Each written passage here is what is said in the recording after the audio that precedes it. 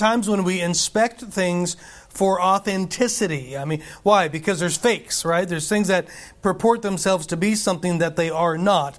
And we test the purity of gold. We test the purity of silver. We test the authenticity of diamonds, right? We had a family member on one side of the married such and such, whatever side of the family, that the young man, I guess, was in the Middle East. I'm trying to remember. And he bought this diamond engagement ring for his soon-to-be bride in the Middle East, and he spent thousands, I forget the number, thousands of dollars on this ring. I mean, it was $10,000, yeah, something like that. And it was beautiful. Got home, and she went to the jeweler for some reason, and it was a fake. So somebody in the Middle East made bank off this probably $30 item. And it was a fake, the cubit zirconium, you know, that type of stuff they have out there. And so, you know, we test authenticity. It would have been good if he had tested it there first, right? Gone to a jeweler. And but no, we do that. Why do we do that? Because if you have something valuable that turns out to be worthless, you've really lost a lot. Maybe you have a lot invested. Maybe somebody else has a lot invested and it turns out not to be good. And we don't like it when that happens. So we test things. We try things. We inspect things. We make sure they're good. You get something that you paid money for, and you'll see a little sticker sometimes that says quality checked by, and somebody's signature's on there, and that they said, yep, we looked at it and it's good. Okay. We like that. Well, in salvation, there are counterfeits as well.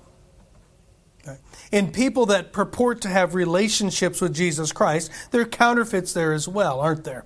I mean, think about it. How clear could Jesus have been? How more clear could he have been than he was in Matthew chapter 7 when he said, "Many will say unto me in that day, Lord, Lord," they calling him Lord, have we not prophesied in thy name? Have we not in thy name cast out devils, and in thy name done many wonderful works? Right? There are going to be those that come to him at the judgment calling him Lord and saying, wait a minute, we did a lot of things in your name. You said we cast out devils. Jesus said they cast out devils in his name. And they're surprised, like, what are you talking about? And Jesus said, I never knew you, right? Now watch, do you realize this? Jesus never gives the scenario in the New Testament of somebody he once knew and later did not know. He said, thank you, Mike, you pointed this out to me one day, never caught this. He said, I never knew you. Wow. That's pretty clear, isn't it? And so what is it? There are those that are counterfeit.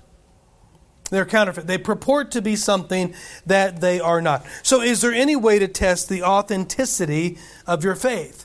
Well, we're going to spend the next couple weeks looking at this. And I got to tell you, I was headed to verse 5 tonight. I was heading to verse 5, and I got stopped at verse 2. You're going, oh boy, this is going to be a while.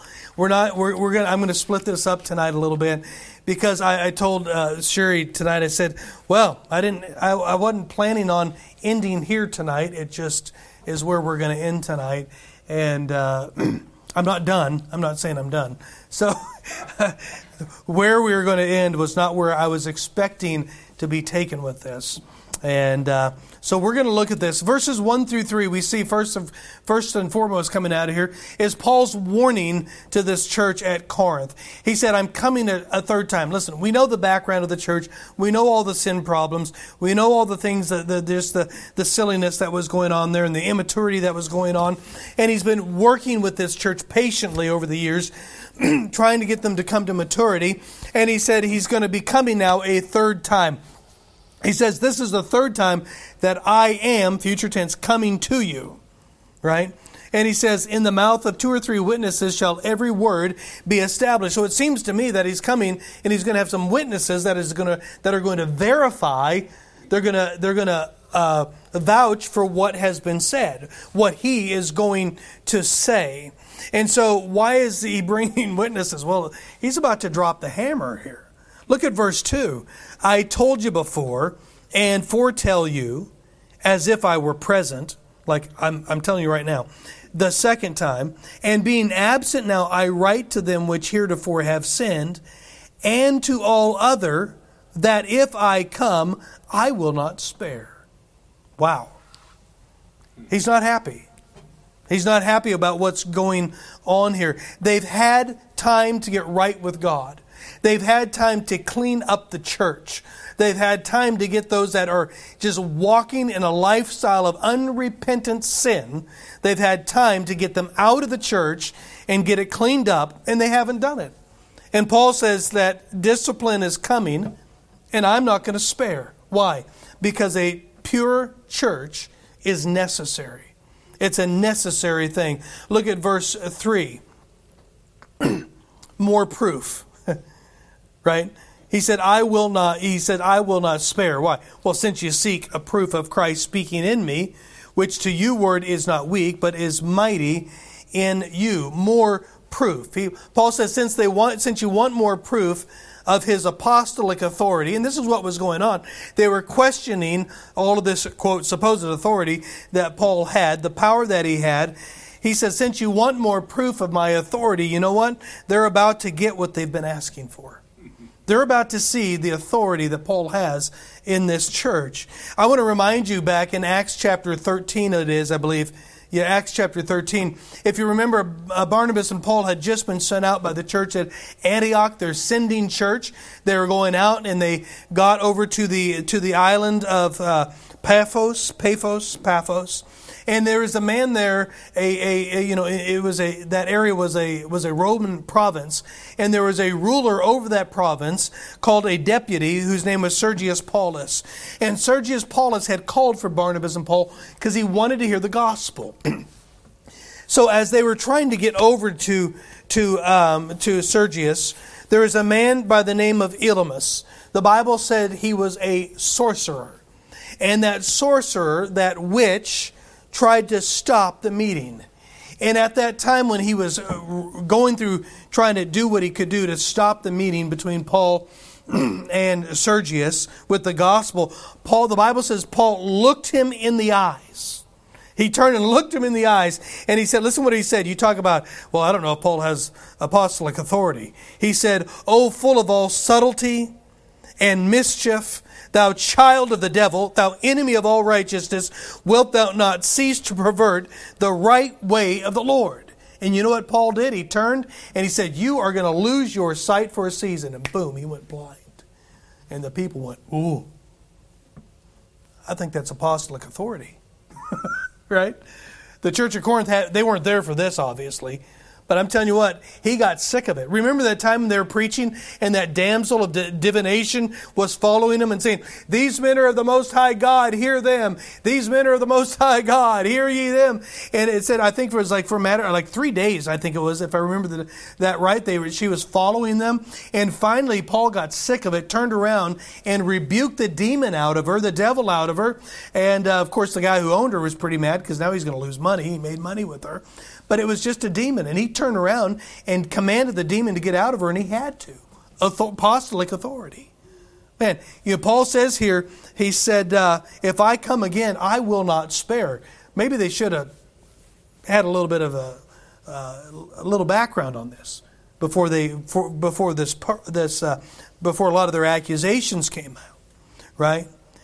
Paul's telling the church here, since you need proof, when I come, you are going to have proof. I've had enough. I've had enough. What is he doing here? What will he be doing that would be considered not sparing? When he shows up at Corinth, what actions are going to take place that would constitute Paul not sparing? I believe what we see here is some church discipline. There's going to be some church discipline. Yeah. And I want to look at that tonight. Biblical church discipline. Doesn't get preached much. Doesn't get taught much. It doesn't get practiced much. We like to stress to stay away from it. But listen, if we're going to preach the whole counsel of God, and if we're going to agree that this is not our church, but it's His church, and we're a member of His body, right? We've got to preach this. We've got to teach this. We've got to practice this biblically, not unbiblically. Sometimes it is practiced unbiblically. But we've got to practice this and be true to the Word of God because it's His church. And so I'm going to show you tonight church discipline. There is a purpose to it. Ephesians 5:27, the Bible says that He might present it to Himself a glorious church, not having spot or wrinkle or any such thing, but that it should be holy and without blemish. The Lord Jesus Christ has a purpose for His church. He has a desire that His church, that His body is pure. Why? Because it's His body. He is God. He is without spot or wrinkle. He is holy. And He has commanded us to be ye holy as I am holy. And God wants His church to be a holy, pure a body that whose purpose is to go out into all the world and preach the gospel, but He wants it to be a pure body and a clean body. You know, if your body has cancer, you don't leave it in the body, right? Not usually. Normally they want to get it out, right? Because eventually it affects the whole body and the body dies. Right? You want to keep the body pure. So the purpose of church discipline, it has a purpose to keep the body pure. It has a purpose. Listen to this purpose, please, closely. Restoration. Restoration. The purpose of church discipline is that an individual gets right with the Lord, gets right with the church, comes back into fellowship, and comes back in, friend, let me say it this way, as if nothing ever happened, and they carry along and are usable to the glory of God. That's the purpose of church discipline, restoration, purity, restoration. And if that is rejected by them, finally removal. The cancer's got to be cut out sometimes, right? No, listen, if somebody has, you see this with diabetics and neuropathy, and eventually sometimes legs and limbs get cut off. Right, the person who has the limb cut off never wants it cut off. But they know to preserve the body, it's got to be cut off. There is two things going on there. There is a desire that it doesn't happen, but the reality that it has to happen. This is the same thing with church discipline. Right? Listen, if a church is a Spirit-filled church, there's never a time I would hope that somebody would say, yeah, get them out. Absolutely not. But sometimes we know in sadness it has to happen. It has to happen to protect the church. And so church discipline has a purpose. Church discipline has a specific people that this would apply to. Look at 1 Corinthians 5:12, would you please? 1 Corinthians chapter 5 and verse 12. Paul is going on here. We are familiar with this. We went through this book just not too long ago. It's reported commonly, verse 1, that there is fornication among you, such fornication as is not so much as named among the Gentiles. Right? Even the unbelievers aren't doing what is going on in this church. That's a pretty bad indictment, friend. That one should have his father's wife. Here's where it gets worse. And you're puffed up. You're puffed up and have not rather mourned that he hath done this deed might be taken away from among you. Listen, if we ever get to the place where our sin doesn't make us mourn, we are in trouble. We're in trouble. For I verily, as absent in body, but present in spirit, have judged already, as though I were present concerning him that hath done this deed. In the name of the Lord Jesus Christ, when ye, who is ye speaking about? The church at Corinth. So he's talking to this church, right? When ye are gathered together, when you're assembled, and my spirit with the power of our Lord Jesus Christ to deliver such an one unto Satan for the destruction of the flesh, that the spirit may be saved in the day of the Lord Jesus Christ. I want to jump down to verse 12. Right? I'm sorry. Look at verse 12 and then we'll go back and look at these. For what have I to do to judge them that are without? Do not ye judge them that are within? So church discipline has a purpose, but the people of church discipline, watch, are members of that body. Right? You're safe here. You can go live it up, right? Yeah. And but her pastor would, yeah. No, it's a member of the body. Wait, no, we're not saying it in judgment of somebody else's members. It's not up for us to go to that church and go, let me tell you something, you better. Now, sometimes somebody may call up and say, do you know your member is doing this? Okay, but we don't go through the process of somebody else's church. That's a different body, right? It's like you having a problem in your body and go that your leg needs amputated and you go amputate somebody else's leg. Wait, that's not your body, right? Leave them alone and deal with your own body, right? We deal with those that are within, not those that are without. Which just shows another thing here, actually. You need to be a member of a body, friend.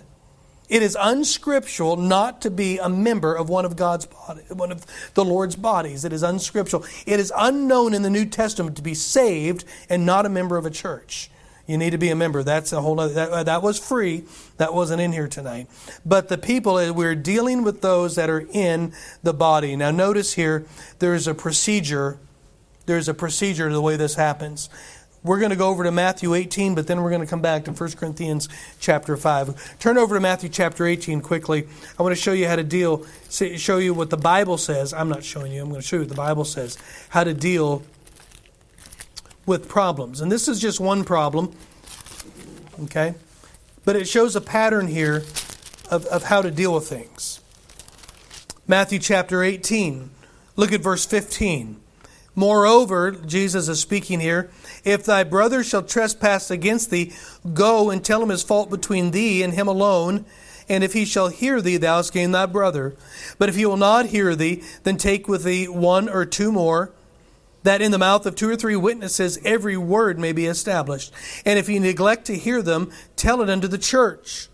But if he neglect to hear the church, let him be unto thee as an heathen man and a publican. So we see a pattern here that Jesus gives us to deal with issues in the church. Now this isn't necessarily, this as it starts out is just a problem between brothers, right? Maybe somebody has stolen, let's say this, somebody stole something from you. Let's say this, Martin came to my house and Martin stole my chainsaw. He saw that and coveted it and he thought, ooh, that's a Steel 029. That's a good one. And this is an 18-inch bar. Man, this is nice. Yep. And he put it in the trunk of his car and he went home with it.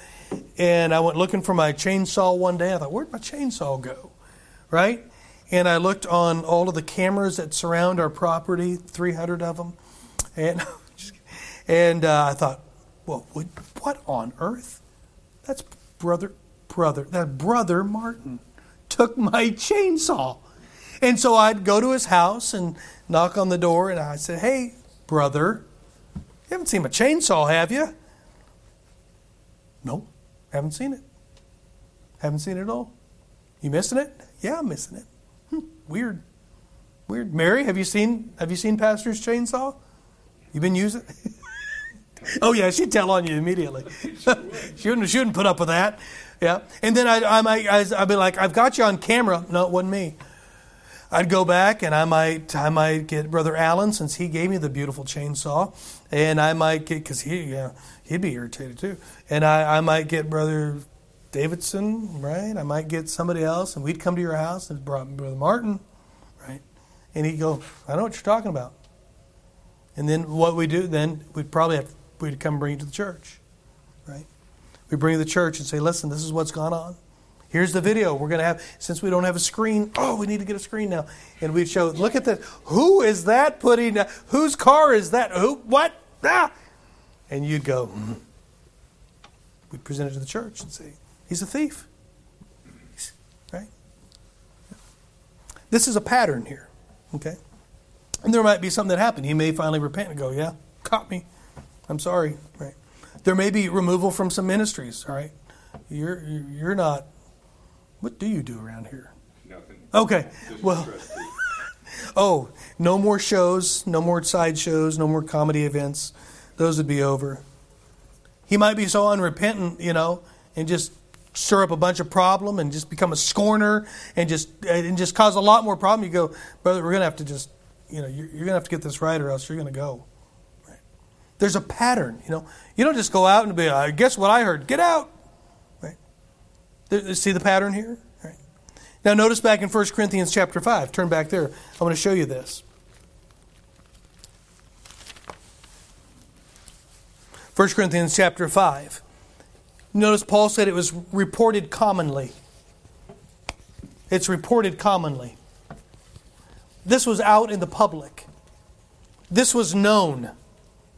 Everybody knew about what was going on. All right?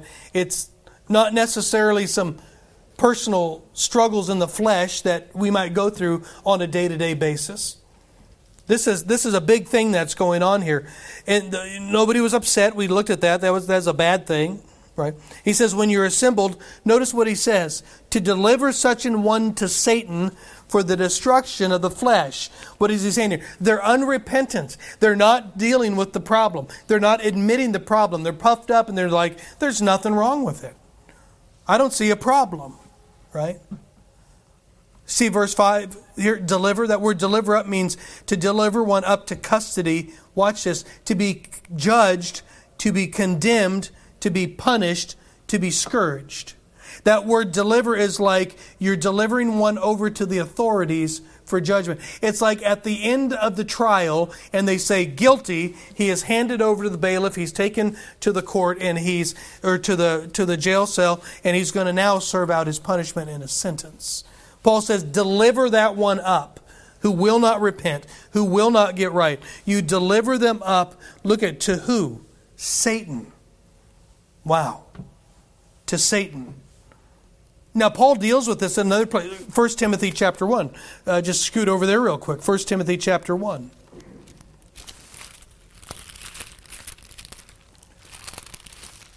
Nope. 1 Timothy chapter 1. Look at verse 20. Of whom is Hymenaeus and Alexander, whom I have delivered unto Satan, that they may learn not to blaspheme. So here was a couple preachers that were just a couple of heretics, and they weren't fixing their problems.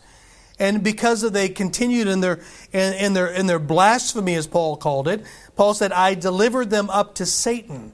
Wow. To Satan. Why to Satan? What is he saying here? What is being done when you deliver one up to Satan? Well, we know this, that Satan is the prince and the power of the air. So to deliver one to Satan is to remove them from the protection of the church.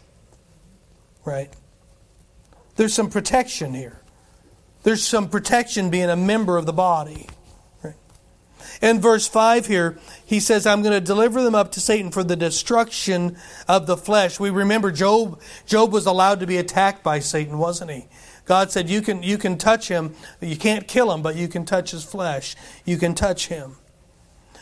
Satan has that ability. Watch this. Sometimes unrepentant believers need to be turned over to Satan to suffer in the flesh first so they might repent.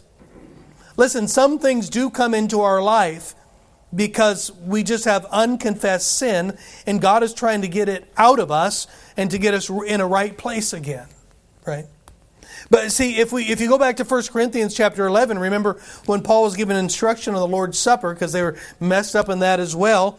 Remember he said some were taken in an unworthy manner, and it was so bad, he said, some are even weak and sickly and sleep. Paul said some were handling this in such a bad way that their flesh was so affected, watch, that they even died.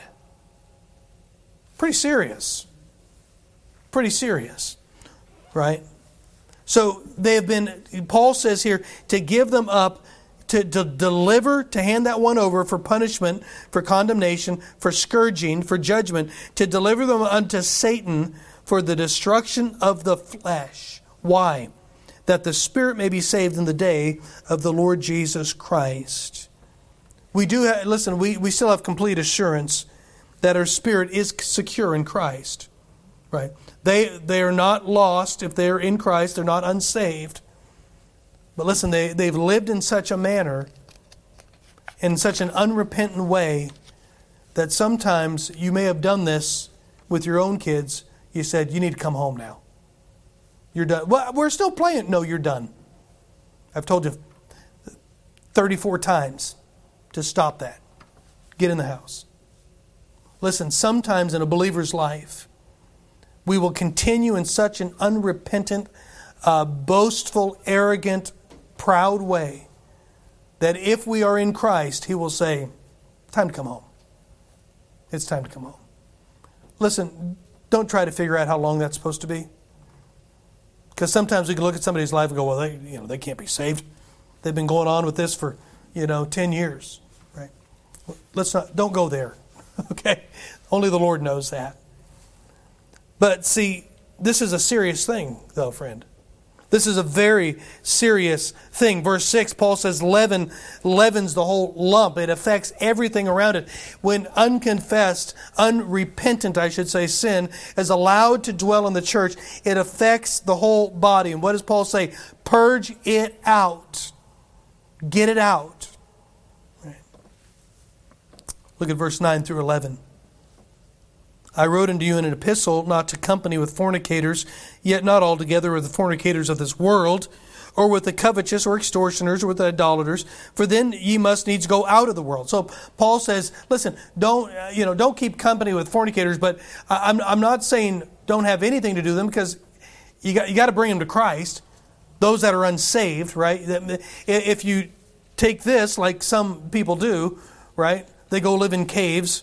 Or they never leave their church, or they don't get out and to bring people to Christ. They don't want people in the church that don't look right. Well, he's not talking about that. He said if you go that far, then you're not winning them to Christ. You've gone out of the world. He says that's not what I'm talking about. Verse 11, but now I have written unto you not to keep company.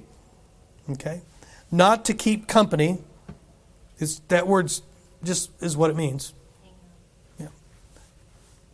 You have any company coming over this week? Yeah, got company coming over. What does that mean? It's people that you're keeping company with. You're having a good time with, all right? Not to keep company, if any man that is called a brother be a fornicator, or covetous, or an idolater, or a railer, or a drunkard, or an extortioner. With such an one, know not to eat. Now I have heard, and they meant well, and I have no doubt about that. But I know verse 12 has been used as a proof text for the closed Lord's Supper. Some people believe that's not to eat means obviously this person that you're not going to allow them to partake of the supper because of this unconfessed sin. And though that would be applicable, I have real trouble that is really what that's saying here, because he's just talking about in verse 11 not to keep company. He's talking about just getting along. And he says if there's a brother that is living this way, listen, don't go out to eat with them. Leave them alone.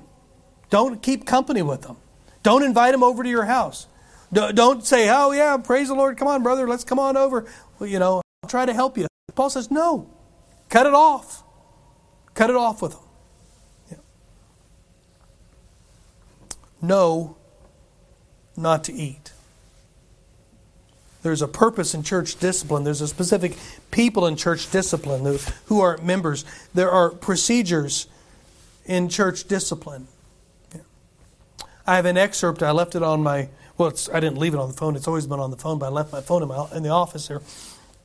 But I have an excerpt from the First Baptist Church of Aurora, Missouri, from taken out of one of their booklets, probably from the 1930s or 40s. And it was what constitutes church discipline. They wrote it out and the members had it. Backbiting, right? Dancing. It was called the fanciful toe. Dancing. What was the other? Dram taking. It's alcohol. Drinking alcohol. Hypocrisy. They had a whole list of things for church discipline, and they knew about it.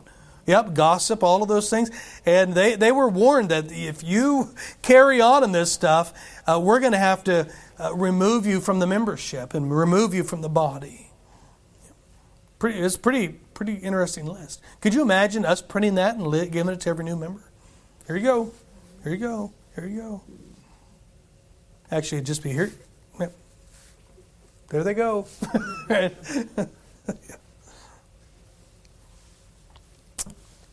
Paul says, I'm not going to spare when I come.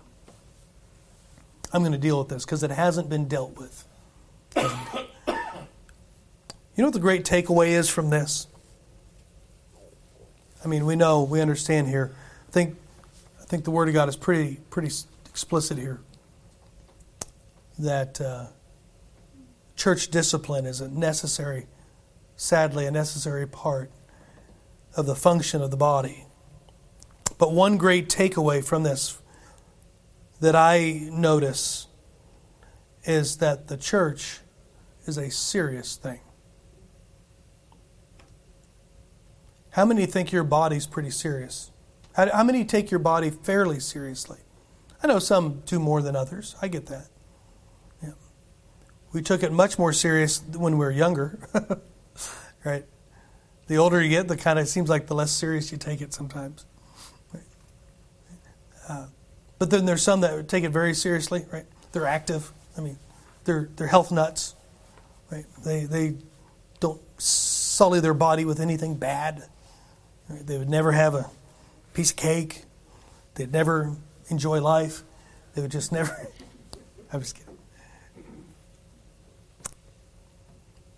Sometimes we'll take our own body fairly seriously, but the church isn't taken as serious as we take our own physical body that is one day going to go into a grave and decompose.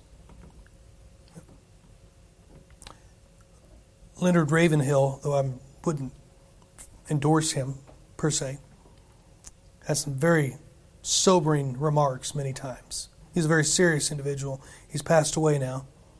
He said, it's a sad reflection of the church today that we are more afraid of holiness than we are of sinfulness. Think about that. That is true. You preach holiness, people get nervous. They're more afraid of holiness than they are of sinfulness. Discipline is for restoration. Restoration is if restoration is rejected, there's removal, because the church has got to remain holy and pure. 1 Timothy 3:15, Paul told Timothy there, but if I tarry long, that thou mayest know how thou oughtest to behave thyself in the house of God, what? Which is the pillar and the ground of truth. The church is the pillar of truth. It holds up truth. It's the ground of truth. It's the foundation of truth. It's important. It's a serious thing, right?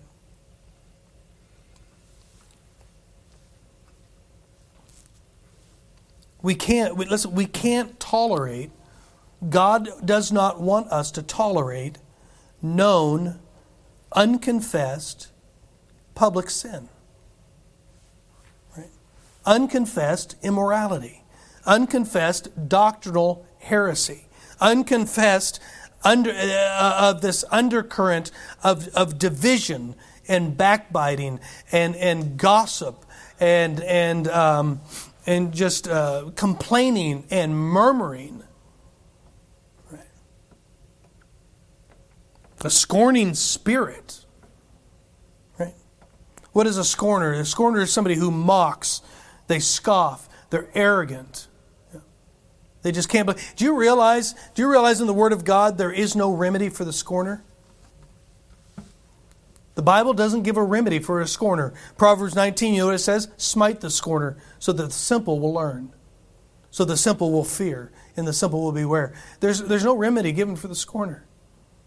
Be careful that you don't get there. Right? You know what I thought? There's a lot of problems going on. If you ever spend time online, there's a lot of problems with people writing all sorts of things on the internet about their problems with churches and church abuse and all of the cover up of abuse and scandal and this and that. And you know what the sad thing is? If churches had been biblical and dealt with the sin like they ought to, maybe it wouldn't have given an occasion for the enemies of God to blaspheme. Yeah. Because here's what some churches think, well, that can't get out. What would people think if that got out? Well, maybe they would think, wow, they're really serious about what they preach and they don't tolerate it. Maybe they'd come out with that.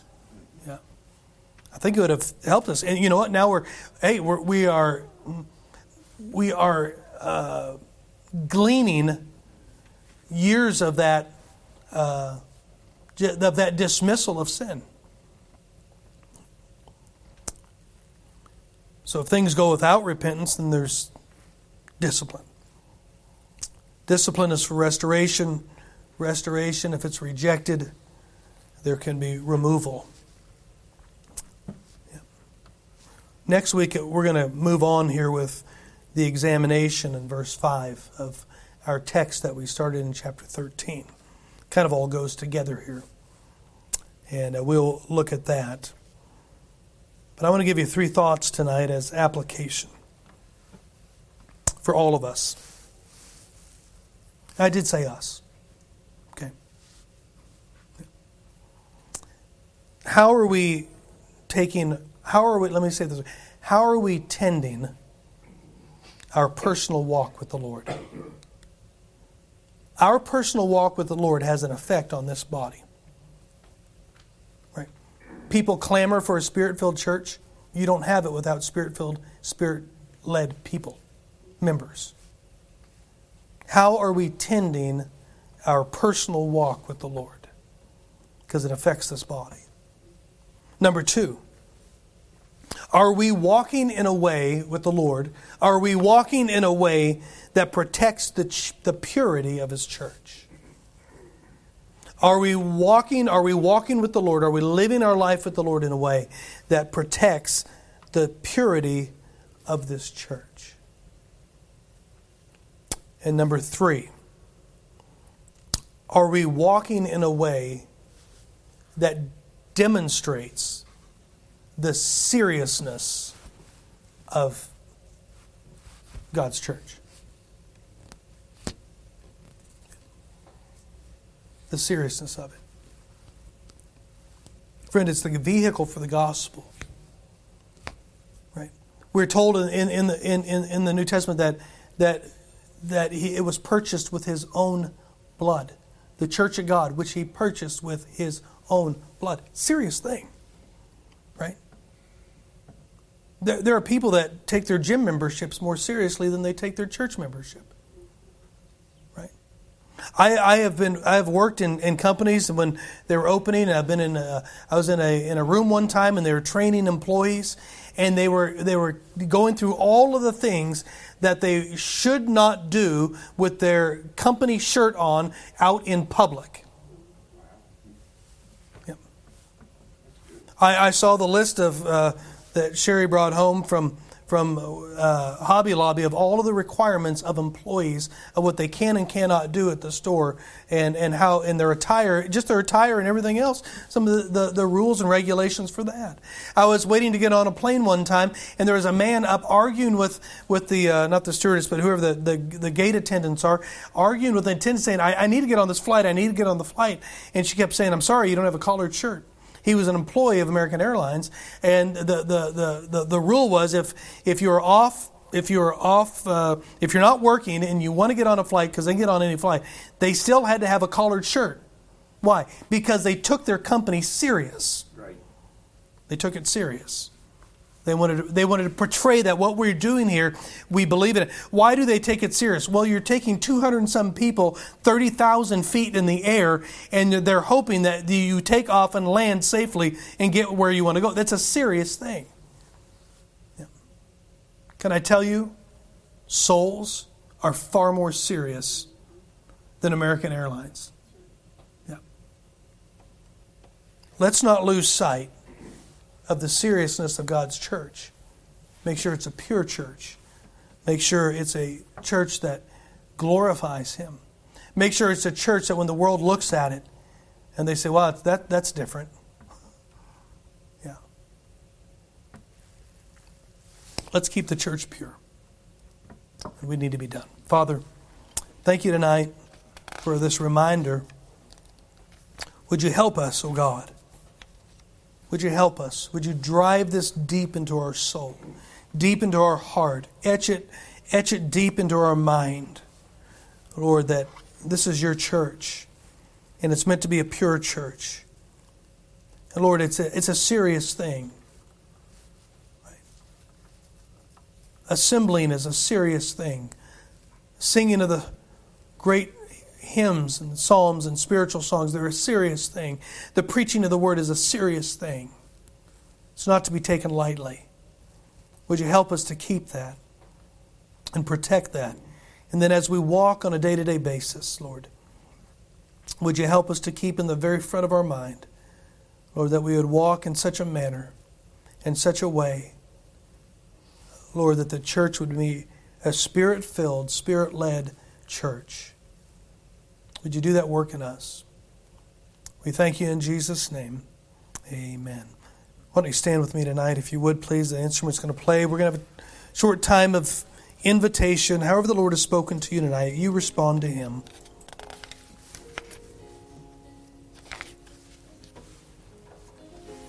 How serious do you take the church of God?